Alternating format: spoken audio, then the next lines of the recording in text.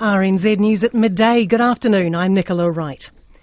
A Piha lifeguard says the 6 drownings across Auckland over the weekend were all outside the flags. Surf Lifesaving Northern Region Chief Executive Matt Williams says New Zealanders have a laissez-faire attitude to swimming and don't understand the risks of going outside the guarded area.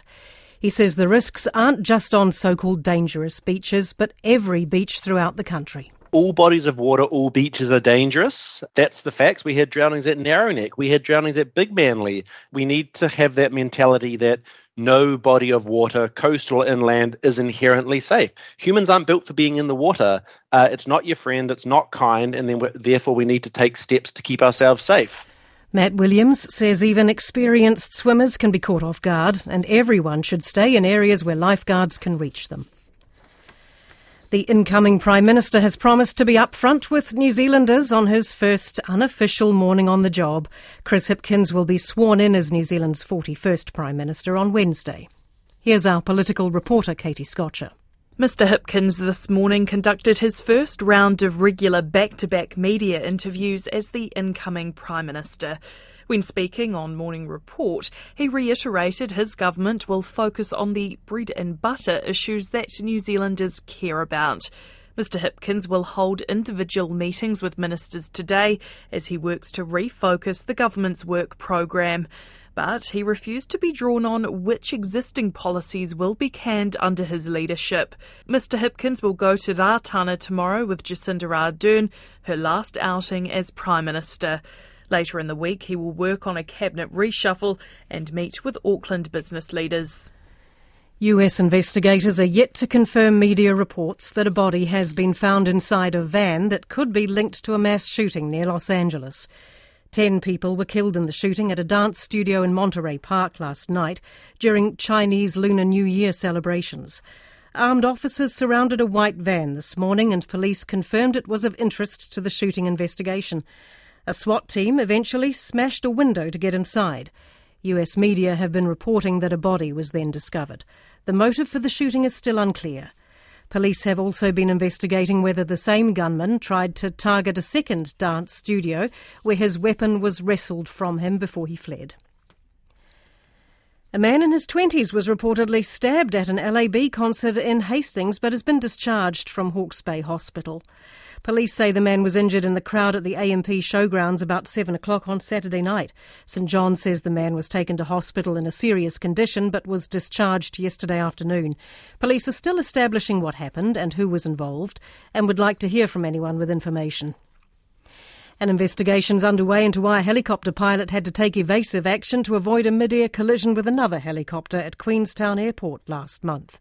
The 2 aircraft got too close to each other during a hover taxi departure at the southern apron end of the airport on December the 27th. The Transport Accident Investigation Commission has opened an inquiry after being notified by the Civil Aviation Authority. The helicopters were different types of Eurocopter. Bus passengers have been left confused as a technology problem has temporarily closed Christchurch's central bus interchange.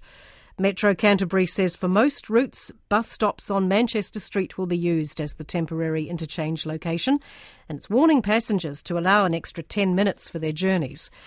This woman says she catches the bus almost every day and hopes the interchange will be back up and running soon. We just got here off the bus and they said the bus exchange was closed, and it's very convenient for people going to work or going to the shopping like we are, so now we've got to walk. Metro Canterbury says a technology supplier is working to resolve the issue. The forestry industry says councils need to do more to enable getting rid of forestry debris. There's been mounting criticism since Slash, the waste left over from logging, washed down by ex-cyclone hail, damaged rivers and properties on the east coast. Forest Owners Association President Grant Dodson says Slash should be taken off-site, but he says better avenues for using the material are also needed. At the moment, that slash is being removed where it can be and taken to a stable place. Ultimately, it needs a place to go. And if it can be used for bioenergy or if it can be used as a soil additive. So it isn't about making money out of it, it's about having a place to put it. Grant Dodson says councils need to build better quality roads and grant consents for forestry companies to build slash traps in rivers.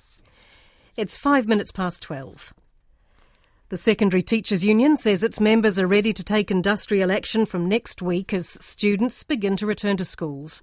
Post-Primary Teachers Association President Melanie Webber says there was no progress in pay talks with the Education Ministry last week. She says the Ministry's offer of 2 pay rises, providing an increase of about $6,000 over 2 years, is not enough. Effectively, this is simply a working to rule measure. Currently, teachers have been keeping classes running because we can't find relievers because of the shortages. So teachers have been using their planning and marking time to fill in those gaps, and they're no longer going to do that. So this could have a significant impact on schools because the shortages are just so great. Melanie Webber says unless there's improvement, union members will refuse to cover for absent colleagues when classes resume. The leaders of France and Germany have played down differences between them, which have been exposed by the war in Ukraine, promising to maintain support for Kiev as long as needed. Being questioned about supplying tanks to Ukraine, the German Chancellor Olaf Scholz said his government will act in coordination with allies. Here's the BBC's Hugh Schofield. This 60th anniversary of the Treaty of Friendship has been a chance for President Macron and Chancellor Scholz to insist that despite dissensions, the fundamentals of the relationship are still there and that there are projects for deeper cooperation on energy and defence. Inevitably, though, it's Ukraine that's dominated attention. In particular, Germany's reluctance to deliver its Leopard tanks or to allow them to be delivered to Ukraine by other countries that use them. Speaking at today's ceremony, Olaf Scholz avoided the question as far as he could.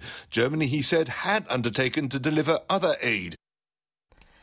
The new Cook Islands Parliament has still not held a sitting, even though its general election took place 5 months ago.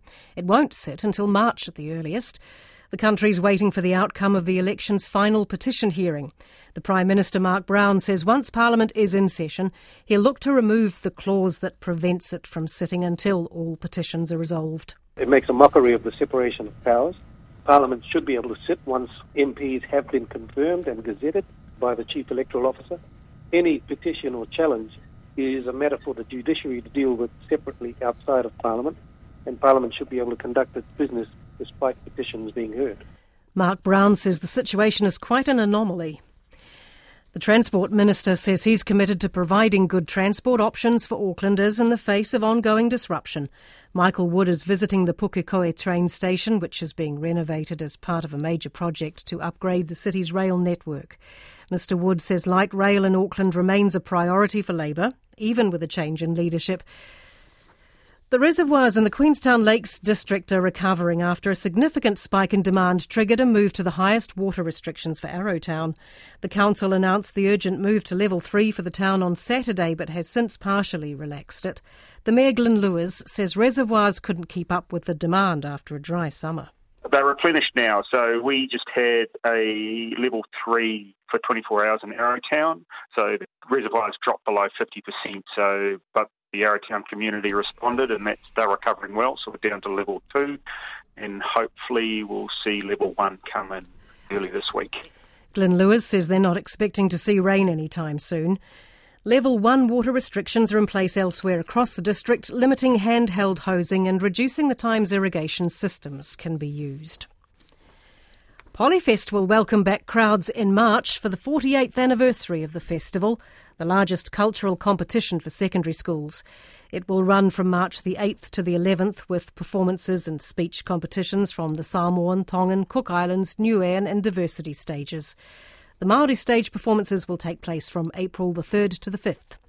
Polyfest Trust Chairperson Robert Solomone says having audiences return and students perform will make the 2023 event a special celebration after COVID restrictions. That's the news.